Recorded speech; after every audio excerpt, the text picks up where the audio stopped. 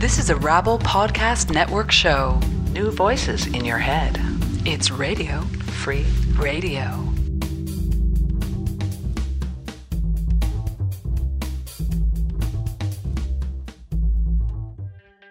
Hello, this is Alert, radio for people who want to change the world. I'm Ashley Titterton. And I'm Michael Welch. We come to you from our broadcast studio at CJUM in Winnipeg, and we welcome listeners tuning into our show online or from our affiliated campus and community radio stations across Canada. On today's show, we'll speak with reporter Alex Kane about the factors influencing a possible war with Iran.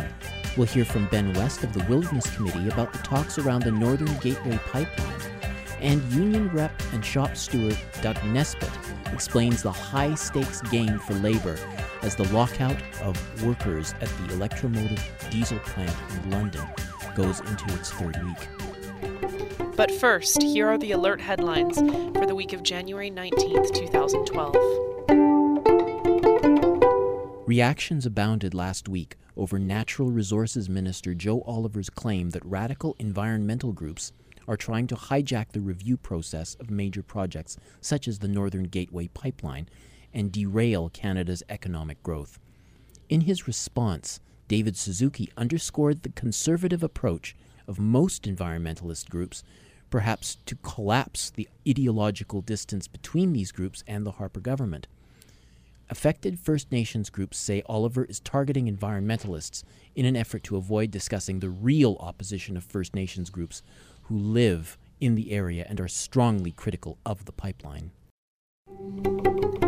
As Canada's premiers met in Victoria this week to discuss changes to healthcare funding, it would seem Harper is intent on moving away from Canada's national healthcare system. Harper stated in an interview late last year that it is now up to the provinces to find solutions to securing the future of healthcare in Canada, further abdicating the federal government's responsibilities in healthcare. The Hill Times reports that one solution offered by Ottawa may be to replace existing cash transfers with tax credits, a system that only benefits those who initially have the money to access healthcare services. 2 of the 4 U.S. Marines who appear in a video posted to YouTube of 4 Marines urinating on 3 Afghan corpses have been identified. The U.S. Marines have begun a criminal investigation on these actions that were described by Afghan President Hamid Karzai as, quote, inhuman and condemnable in the strongest possible terms, unquote. It is not known at the time of recording whether these Marines will face criminal charges. These actions are illegal under both the Geneva Convention, which restricts despoiling the dead, and U.S. military law. The barricades surrounding Zuccotti Park in Manhattan were removed last week after a complaint launched by the New York Civil Liberties Union argued the barricades infringed on citizens' right of freedom of assembly. More than 200 occupiers filled the park shortly after the removal of the barricades. The police arrested 3 people, charging them with trespassing and resisting arrest. The barricades were initially erected on November 15th, despite the mayor's comments that protesters were free to organize and demonstrate in the park. Union leaders in Nigeria called off a week-long strike on Monday after the country's president restored the fuel subsidies that originally prompted demonstrations, showdowns, and mass rallies. The protests began over fuel subsidies for Nigerians, but quickly turned into a larger critique of social and economic inequality and government corruption in the country. Nigeria's president, Goodluck Jonathan, ordered soldiers to take charge of security in many of the country's major cities in an effort to rid the streets of protesters and prevent further demonstrations from taking place. Protests in Romania that initially began over the government's plans to privatize healthcare have transformed into larger disputes over austerity measures. The Romanian president's announcement shortly after the first day of demonstrations that healthcare would not be privatized did nothing to quell the protests, with hundreds demonstrating over the weekend, demanding justice for the poor and working classes. Despite arrests and injuries, protests were continuing at the time of recording. Those are the Alert headlines for the week of January 19th, 2012. Now now for Around the Left for the week of January 19th, 2012. Controversial new science is raising suspicion that chemicals in the environment may be contributing to the global obesity epidemic by programming us to be fat. And it starts before we're even born. This is the subject of a new Dream Film documentary called Programmed to be Fat that was recently aired on CBC's The Nature of Things with David Suzuki on January 12th. It can now be watched online by going to cbc.ca/Nature of Things and clicking Episodes. The Ontario Federation of Labour invites you to join workers across Ontario to mobilize for a massive rally in London, Ontario on January 21st to oppose Electromotive Canada, a subsidiary of U.S. industrial giant Caterpillar Inc. Electromotive locked out workers at its London-based diesel train plant on New Year's Day after attempting to slash benefits and cut wages by over 50%, despite billion-dollar profits earned by Caterpillar in the last year.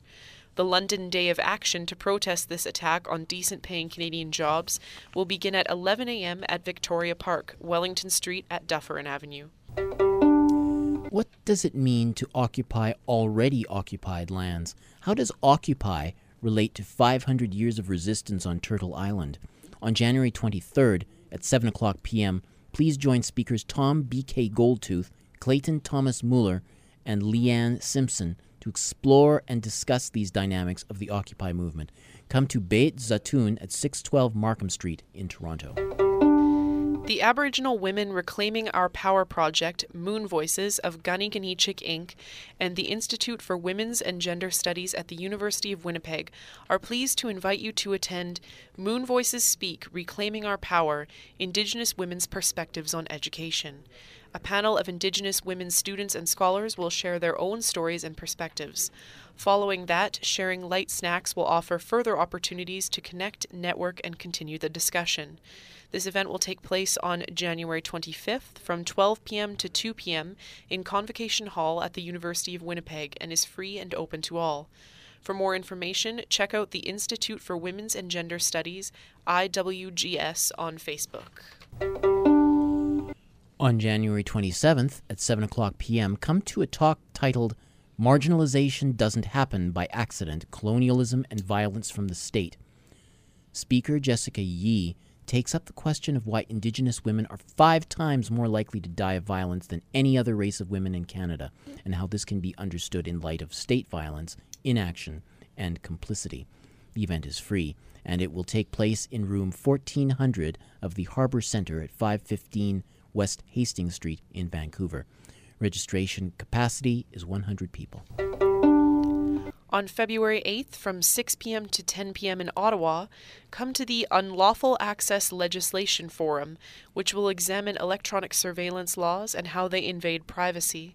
Taking place in the amphitheatre of St. Paul University, 223 Main Street, the event will feature the launch of the book The Internet Tree, The State of Telecom Policy in Canada 3.0, a viewing of a mini-documentary on these issues called Unlawful Access, and panels and discussions.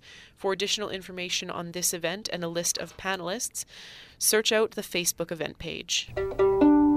That's all for Around the Left for the week of January 19th, 2012.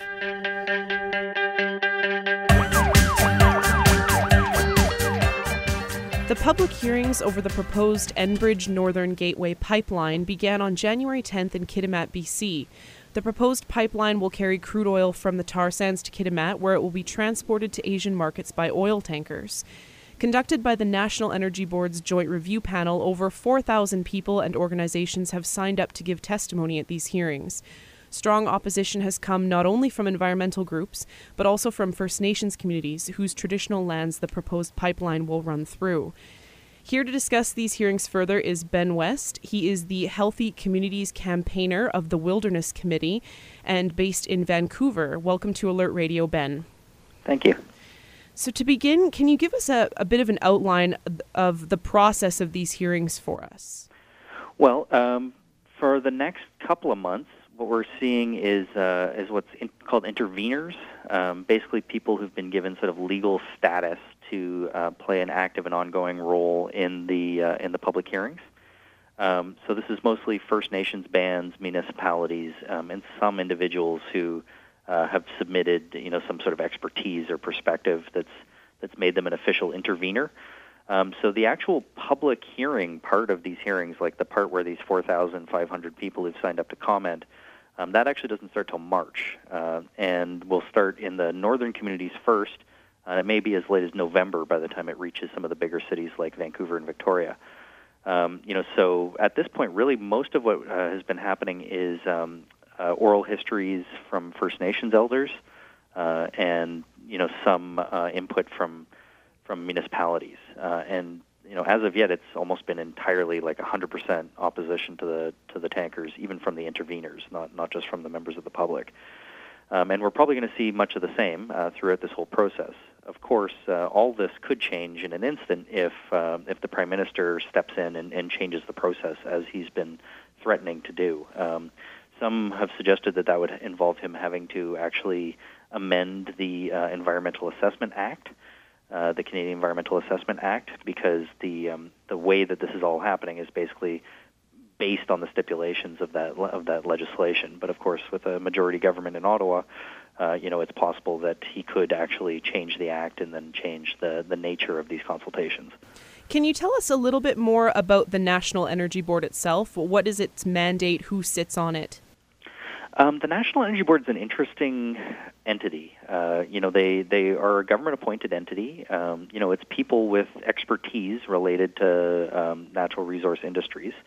Their mandate is to sort of work on behalf of the public interest, although I would say the way that the public interest is sort of more broadly defined is basically picking between various different oil companies who all are sort of vying for contracts, and other related sort of energy-related industries. But largely, what we're seeing that play out recently is in regards to to oil pipelines and gas pipelines and related projects. Of course, they do also weigh in on things like coal-fired power plants and stuff, which is less of an issue in British Columbia, where we don't have any of them. But it is definitely a bigger issue at other places in Canada, like in Alberta.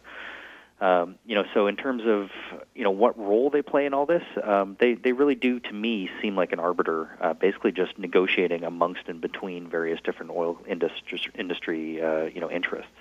And often what you see in these processes, the ones that are a little bit less public, is basically just different oil companies vying for a stake or for sort of access to markets. And the NEB kind of playing the role of deciding who gets what contracts, who gets permission to take on sort of what percentage of oil that's moving through a pipeline that's pre-existing, that sort of thing. There are some concerns, of course, that are raised about how impartial or not the NEB really is. And they seem to me to be a quasi-political entity at times. Just one example is they put out a press release announcing a reduction in safety concerns related to pipeline accidents, which was sort of an interesting way to frame an article that actually was telling us that there was more pipeline incidents last year than there had been in years previous. So they definitely, put out at least some form of sort of communication spin, in their releases, to sort of frame an increase in incidents as a reduction in safety problems, seemed a little bit, telling as to sort of how the NEB is actually operating. In your opinion, do you think it's likely that the board will recommend against the pipeline? And even if it does, do you expect the Harper government to follow such a recommendation? No and no. I'd be pretty amazed if they didn't support the pipeline ultimately, or some other version of getting oil to the coast. It may be that they support some variation on the pipeline. I mean, often what you see in these processes, to be fair, pretty much all environmental assessment processes is, as projects are rarely actually overturned. Often there's many conditions put on place. Sometimes the proponents will walk away because there are so many conditions and it's expensive. Or just that it seems like it'll be very difficult to proceed because clearly there's such a high level of opposition on the ground. And that is a possibility. If there was delays and further delays, if the assessment takes even longer than they say that it's going to, it becomes more and more difficult for a proponent to stick around, especially when there's other companies with other projects vying to pick up the same contracts. And that's what we're seeing to a certain degree on the West Coast is, Kinder Morgan, who has an existing pipeline that goes into Vancouver, would like to see this proposal go on as long as possible because that gives them the opportunity to make a case for increasing their pipeline capacity and moving more tankers through the Vancouver harbor. Well, getting back to the hearings themselves, is there anyone or any group in particular whose testimony you're looking forward to hearing? Well, there's a great number of them, to be honest. Already the stuff that is being said by many First Nations in the North is, quite powerful. And it's a shame that so much of the focus has actually been, on the role of environmental groups and American funders and all this kind of stuff that I think is really largely focused on distracting us from what's actually being said at the hearings. The opposition from First Nations is unprecedented. In fact, there's an unbroken wall of opposition all the way from Alaska down to the United States coast where, folks are saying, absolutely no to the export of oil through their traditional territories. Beyond that, this is also unprecedented for 4,500 people to sign up to speak at a hearing process like this. So really I'm just looking forward to being in some of those crowded rooms surrounded by people who are fighting for, justice and democracy. And it can be a pretty powerful thing to be in that kind of space. And I'm quite eager to see the hearings taking place in some of the bigger cities where so many of these people have signed up to make sure that their voice is heard. Well, we're almost out of time, but just as one final question, the Wilderness Committee, are they going to be presenting at the hearings? And if so, can you give us an idea of the content of their presentation? Well, we actually didn't apply for intervener status, but we will. Many of our members and our supporters and our staff are speaking as members of the public hearing process itself amongst those 4,500 people. Our role is largely going to be, getting people out to the hearings, making sure that people are aware of them and spreading information so that people are sort of informed and prepared. Our focus will actually be somewhat on climate change, as much as we are concerned about an oil spill. There's a lot being said about that already, and we share a lot of those concerns. But we also think that it's fundamentally important that we look at this in the big picture, in the context of we're one of the largest sources of fossil fuels that are, causing climate change on planet Earth. And these new pipelines, if not built, could actually act as major choke points to actually stop the growth of, one of the biggest sources of greenhouse gases on planet Earth. So I, for one, will be focusing actually very much on our role sort of in a global community, either being the people who are profiting from causing climate change or part of a global community that's trying to do something about it. Well, we'll leave it there for today, but thank you, Ben, for being with us to share your insights into this process. Well, thank you. We've been speaking with Ben West, the Healthy Communities campaigner of the Wilderness Committee based in Vancouver.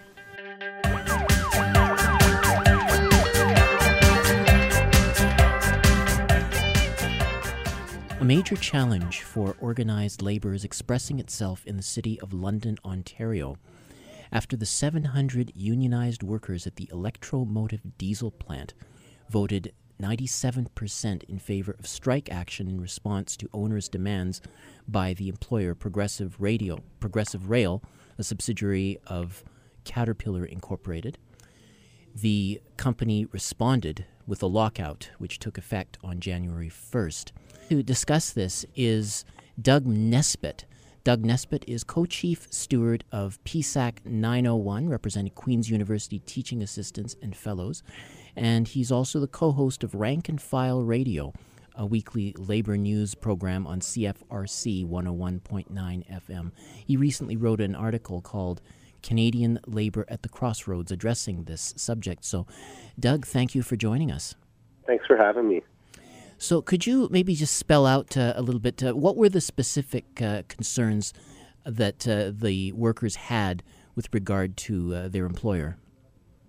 Well, like most people, I've been following this dispute through the news, so everything I know is through just meticulous reading of the mainstream press, including the London Free Press, the local newspaper. And basically everything says that this is really about Caterpillar demanding a 50% wage cut. They want to eliminate pensions, and they want to cut benefits of the workers at EMD.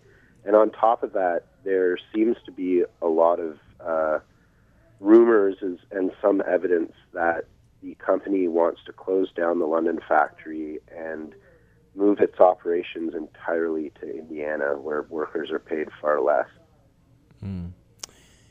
So, if that is the case, then why go through this whole business of? Why not just relocate? Why would you go through the business of making these sorts of demands? I guess it's with the expectation that this sort of situation would arise. No. Yeah. I could only speculate on the motives of Caterpillar in placing these demands on the workers, because if they were really going to move the factory, they could probably just do that, and there could just be immediate layoffs. But Caterpillar, their history, especially with the United Auto Workers in the United States, is particularly nasty.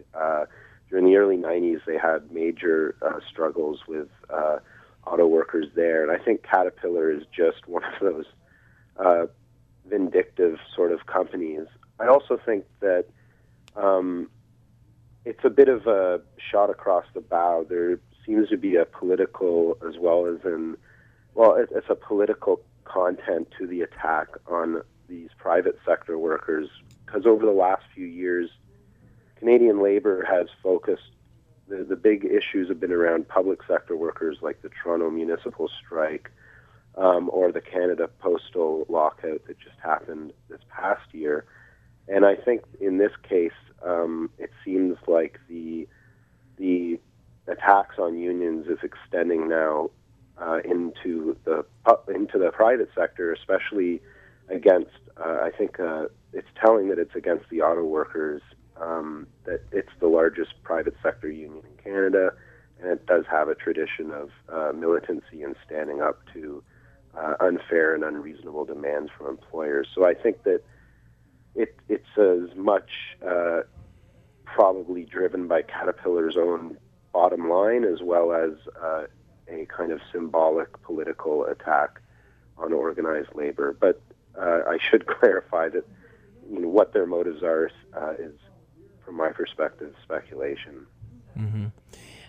It's interesting to note. It does bear, it seems, a certain similarity when we talk about this, the level of the extent to which the demands that are being made by the employer.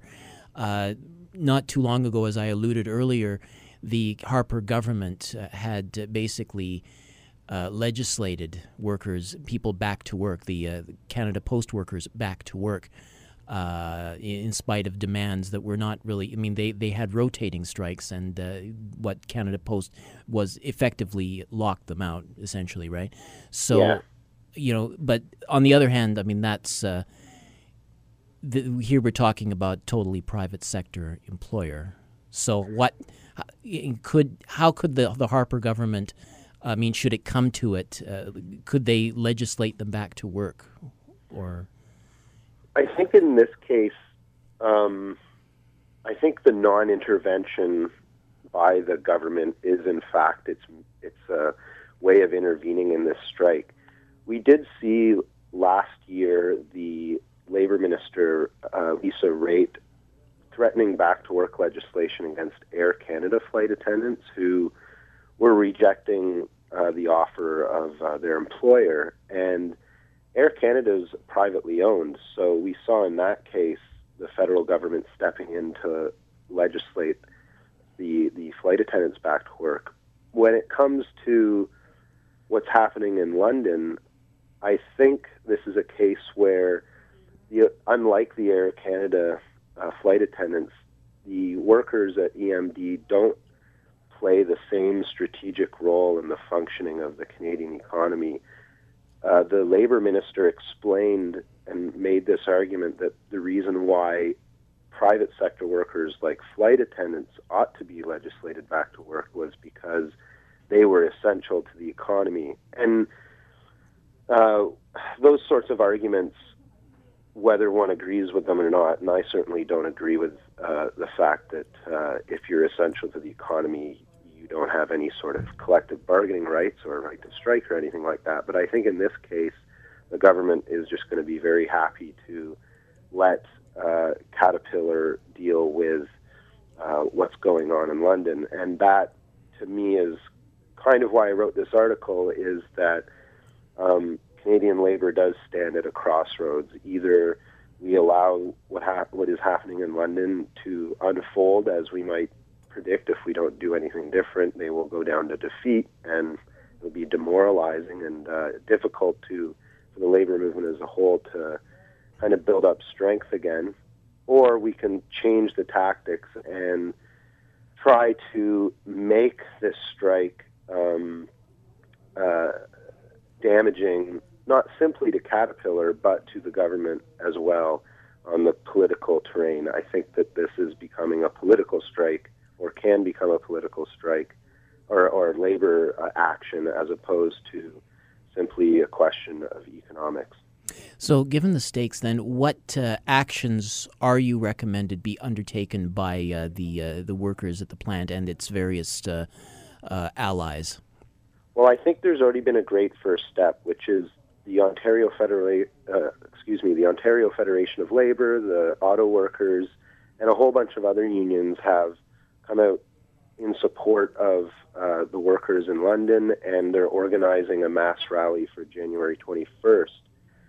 Now, one of the problems, however, is the Ontario Federation of Labour is moving the rally from the gates of the factory in East London to one of the main downtown park, which is 8 kilometers away. So 10,000 people, as the OFL predicts, will show up and have a symbolic large rally downtown, as opposed to holding the rally at the picket lines. And the reason I think that this is a bit disappointing is that it's not that something more radical might happen on the picket lines that's being lost. It's that opportunity is being abandoned from the outset, and moving towards the same old symbolic rallies that we've had in the past. We don't have a federal government that's going to listen to symbolic rallies like this. What we could be doing is carrying out actions beyond just London, and I think that organized labor can do this very easily, carrying out pickets across Ontario and around Canada where Caterpillar has a number of companies who are renting their equipment. So every town in Ontario, and I can't speak for the rest of the country, but has a place called Battlefield Equipment Rental, where all of Caterpillar's machinery is available for people to rent, and those places can be picketed.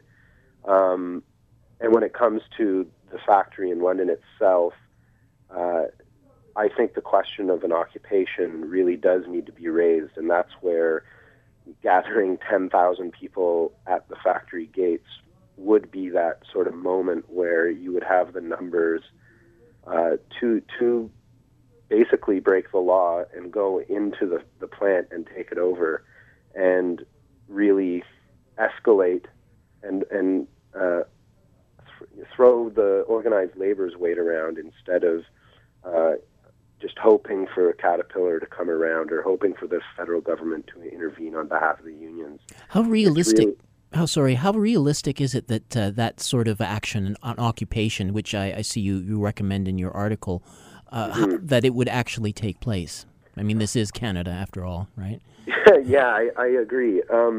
It's very hard to see how that would play out, and I wouldn't know how that would play out. And ultimately, it is up to the locked out EMD workers. They're the ones who are going to have to do it. They're the ones who will have to bear the brunt of that sort of decision, more so than people like myself who are simply recommending the idea. However, with what happened in Egypt last year and Wisconsin and with the Occupy movement, I think that these sorts of tactics, as well as all the range of political issues that these social protests have raised, whether political corruption or corporate power, environmental destruction, attacks on unions, all these issues could be highlighted by a more radical labor action like an occupation. And I think simply by raising the demand, even if it doesn't happen in London, simply by raising the demand now, I think we can start planting those seeds amongst all sorts of people in Canada who, if this lockout fails or if there are more labor disputes coming, that people will start to see maybe an occupation is a factory occupation or workplace occupation is a tactic that's feasible and could have significant public support.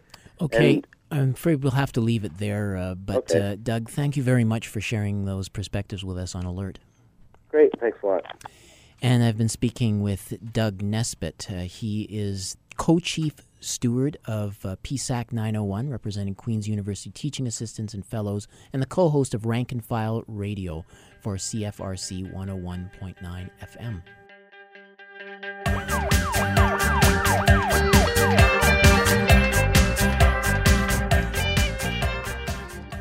"32-year-old Mustafa Ahmadi Rashan became the fourth Iranian nuclear scientist in 2 years to be mysteriously assassinated.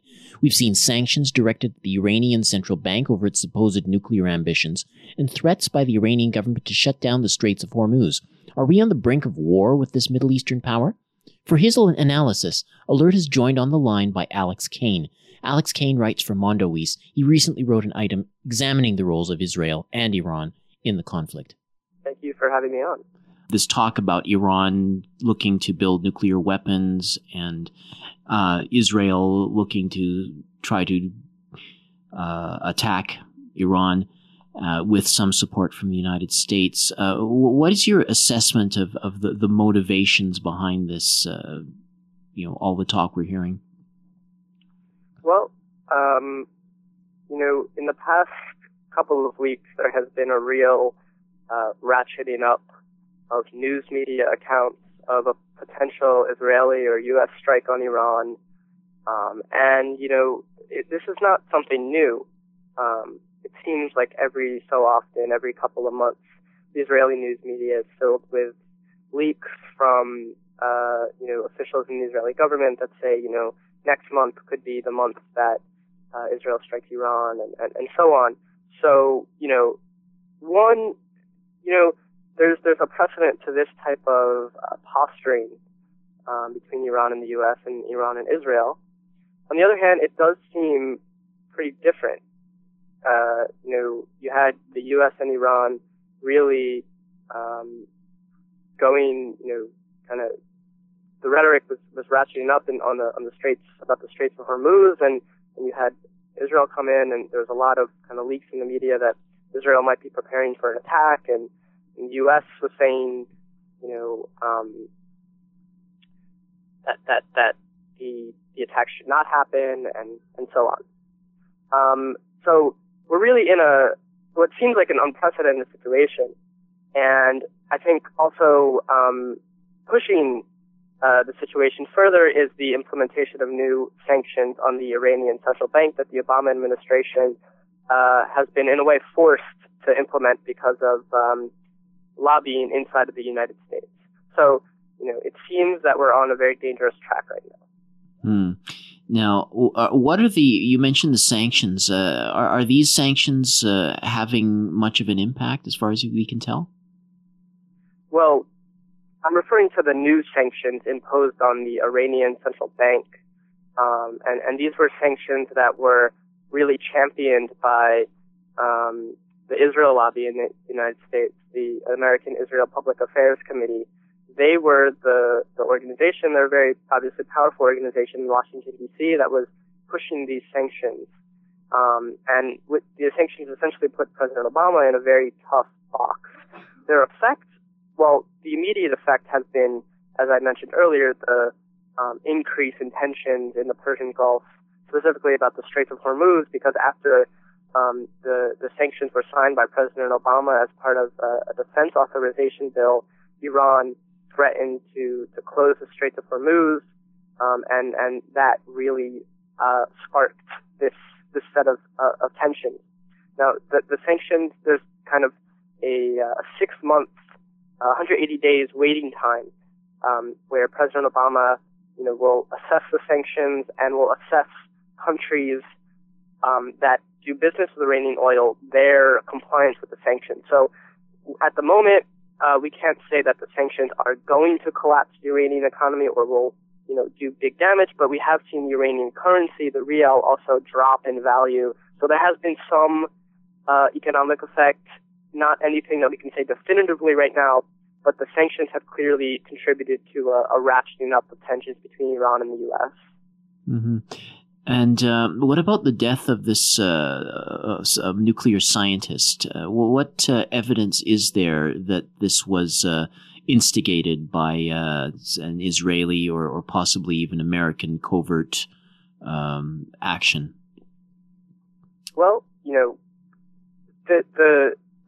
assassination of the Iranian scientist is something that I think it's going to be very hard to have definitive, no doubt evidence that the Israeli Mossad was behind it or the American CIA. But there have been numerous reports in various media outlets over the past couple of days that have pointed to the Israeli Mossad and the U.S., which in a move that was seen by some analysts as something new, came out and categorically said that they denied having to have it. They denied carrying out the assassination, and they deny having anything to do with it or coordinating with Israel. So, and Time Magazine and the Sunday Times have published accounts that point to the Israeli Mossad as being behind the attack. And remember, this is not the first assassination of an Iranian nuclear scientist. A number have been killed in the past couple of years as the tensions of the Iranian nuclear program has increased. My take would be that it was probably the Israeli Mossad. I don't have any, inside information or sources that would, kind of confirm that or not confirm that for me, but that's what it seems, and whether the U.S. has a role is unclear, I think, right now. So this whole situation is definitely reminds us of the lead up to the war in Iraq, where similarly there were concerns about nuclear weapons of mass destruction, and it seems like Groundhog's Day all over again. Iran was mentioned as one of those axis of evil powers by former President Bush. Is there any, and as we saw with Iraq, that turned out not to be the case, and in the case of Iran, I guess, did you have any sense of like the real aim, if we were somehow misled about the real rationale for the war in Iraq? Might there be another rationale for the war in Iran besides concerns over nuclear weapons manufacturing? Well, I think it's pretty clear that the number one reason why U.S. politicians, for example, are so concerned about Iran is because the threat that Iran poses to Israel. And indeed, I would say that Iran does pose a threat to Israel, not in the traditional way they hear, where, Iran sponsors so-called terrorism and destabilizes the region. I think, Iran is a big country, has a large population, historically significant, challenges Israeli regional hegemony. And, the fact is that Iran and Israel have been in this kind of cold, hot dance where, Israel has cultivated Iranian opposition groups to carry out attacks inside Iran, or even Pakistani groups, like the recent report by Mark Perry pointed out. And so that's what's going on here. Okay. Now, so should we see an attack in the next few months? What would ultimately be the cost of not just to the Iranians, but to Israel, to the United States, and to the region? Well, what's interesting and what's related to that question is that the U.S. and Israel recently called off joint defense drill that was set to take place in Israel very soon. And one of the reasons cited, although again, there are a lot of rumors going around about this and leaks about why exactly the Israeli militaries and U.S. military canceled the drill together.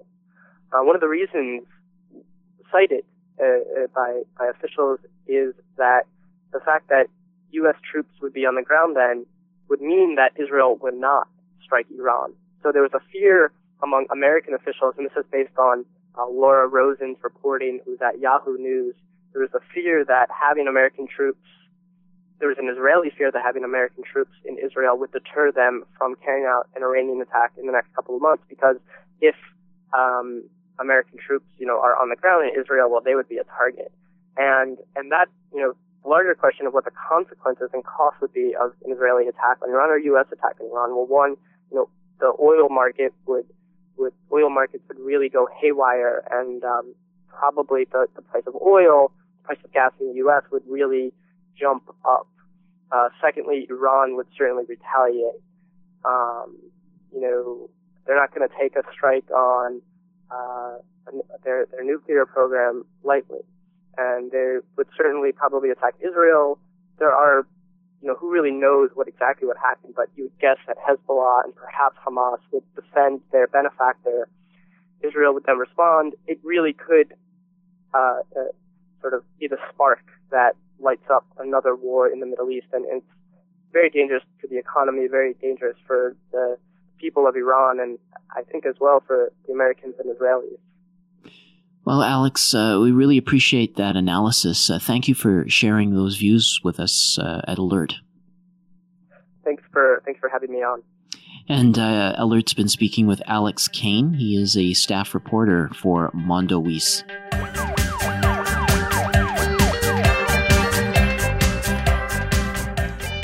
Hi, this is Mitch Podolak, and this is Music is the Weapon. And this week we're going to explore once again one of my favorite things to explore, which is songs that originate in the mind. Somehow the fascination of this and the imagination of this and the beautiful writing that's been done for the last 40 and 50 and 60 years by folk writers and by just miners has left us with this amazing, amazing legacy of great songs. Here's a song that's a classic song written by Merle Travis and performed by the Country Gentlemen. Here is Dark as a Dungeon.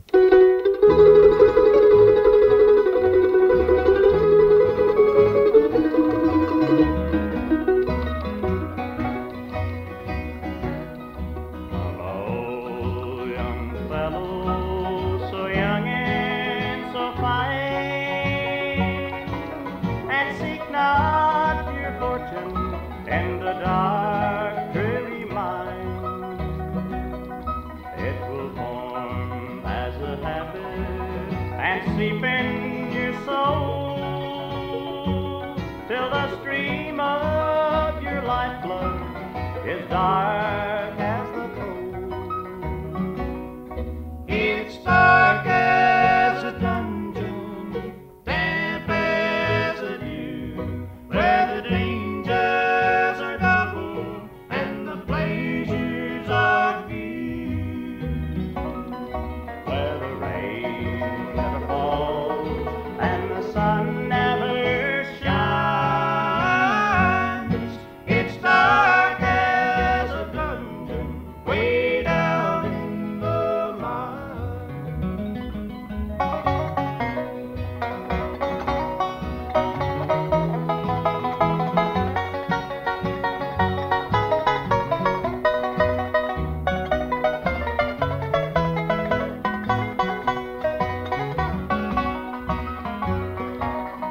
I hope when I die and the ages shall roll, my body will blacken and turn into coal.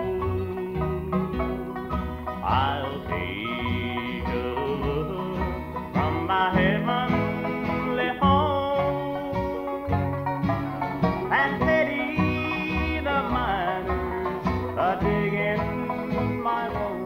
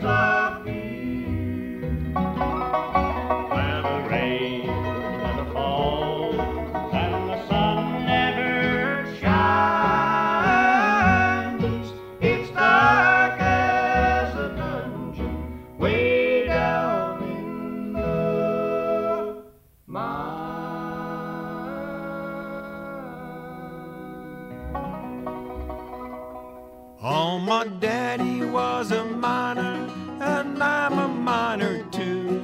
And I'll be in this damned old mine until I break in two. Oh, there ain't no way out, boys, there ain't no way out.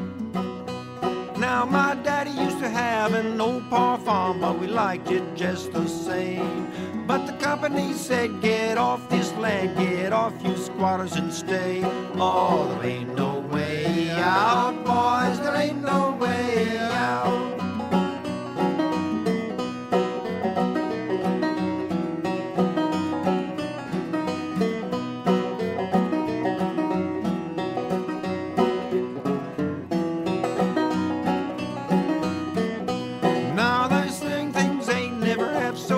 When you sit on the steps and sing, but singing don't help you a goddamn bit when you can't read a goddamn thing. Oh, there ain't no way out, boys, there ain't no way out. Seems like I never get out of debt at the damned old company store. Every month it rolls around, I get in debt some more. Oh, there ain't no way out, boys, there ain't no way out.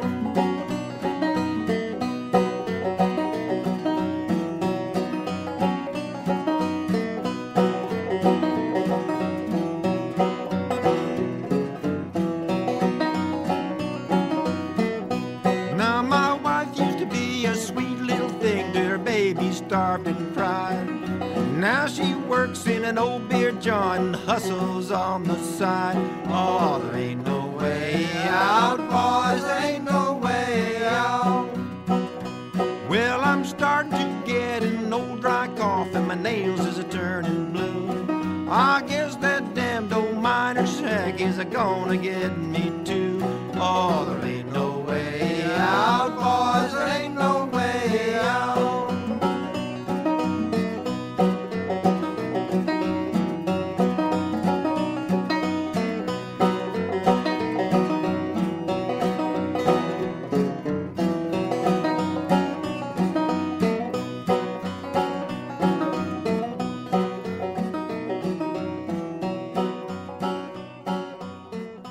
Was the New Lost City Ramblers with Miner's Lament, and before that, The Country Gentleman with Merle Travis's Dark as a Dungeon. Next, we're going to hear from the Oyster Band. Oyster Band is one of the major folk bands in Britain, and they're very political guys, and they're very class-conscious guys, and here are two great songs, Cole Not Dole, followed by The Bells of Rimney. It stands so proud, the wheel so still, a ghost-like figure on the hill. It seems so strange there is no sound. Now there are no men underground. What will become of this petty yard where men once trampled faces hard? Tired and weary, their shift done, never having seen the sun. Will it become a sacred ground, foreign tourists gazing round, asking if man once worked here, way beneath the pitted gear? Empty trucks once filled with coal, lined up like men on the door. Will they ever be used again, or left for scrap just like the man? There'll always be a happy hour for those with the money, jobs, and power. They'll never realize the hurt they cause to men they treat like dirt.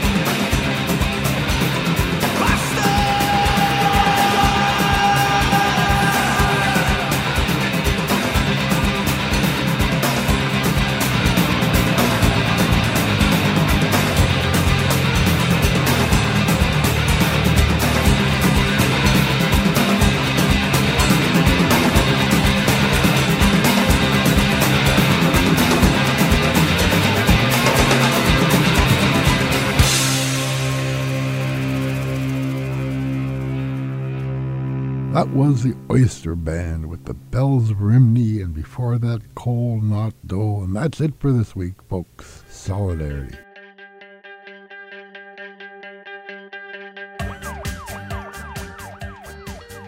Well, that's our show for this week. Thanks for being with us. We'll be here next week at this time. If you would like to send us a comment, write to alert@canadiandimension.com.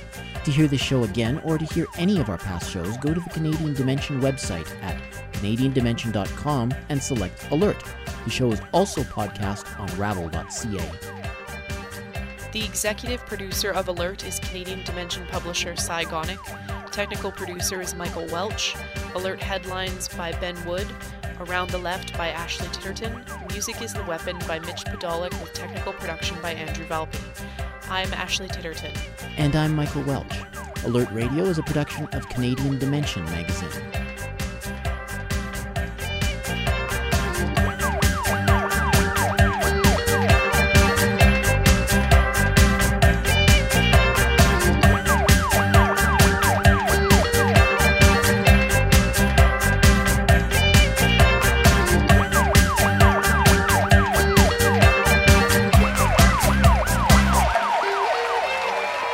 Est-ce que ça va?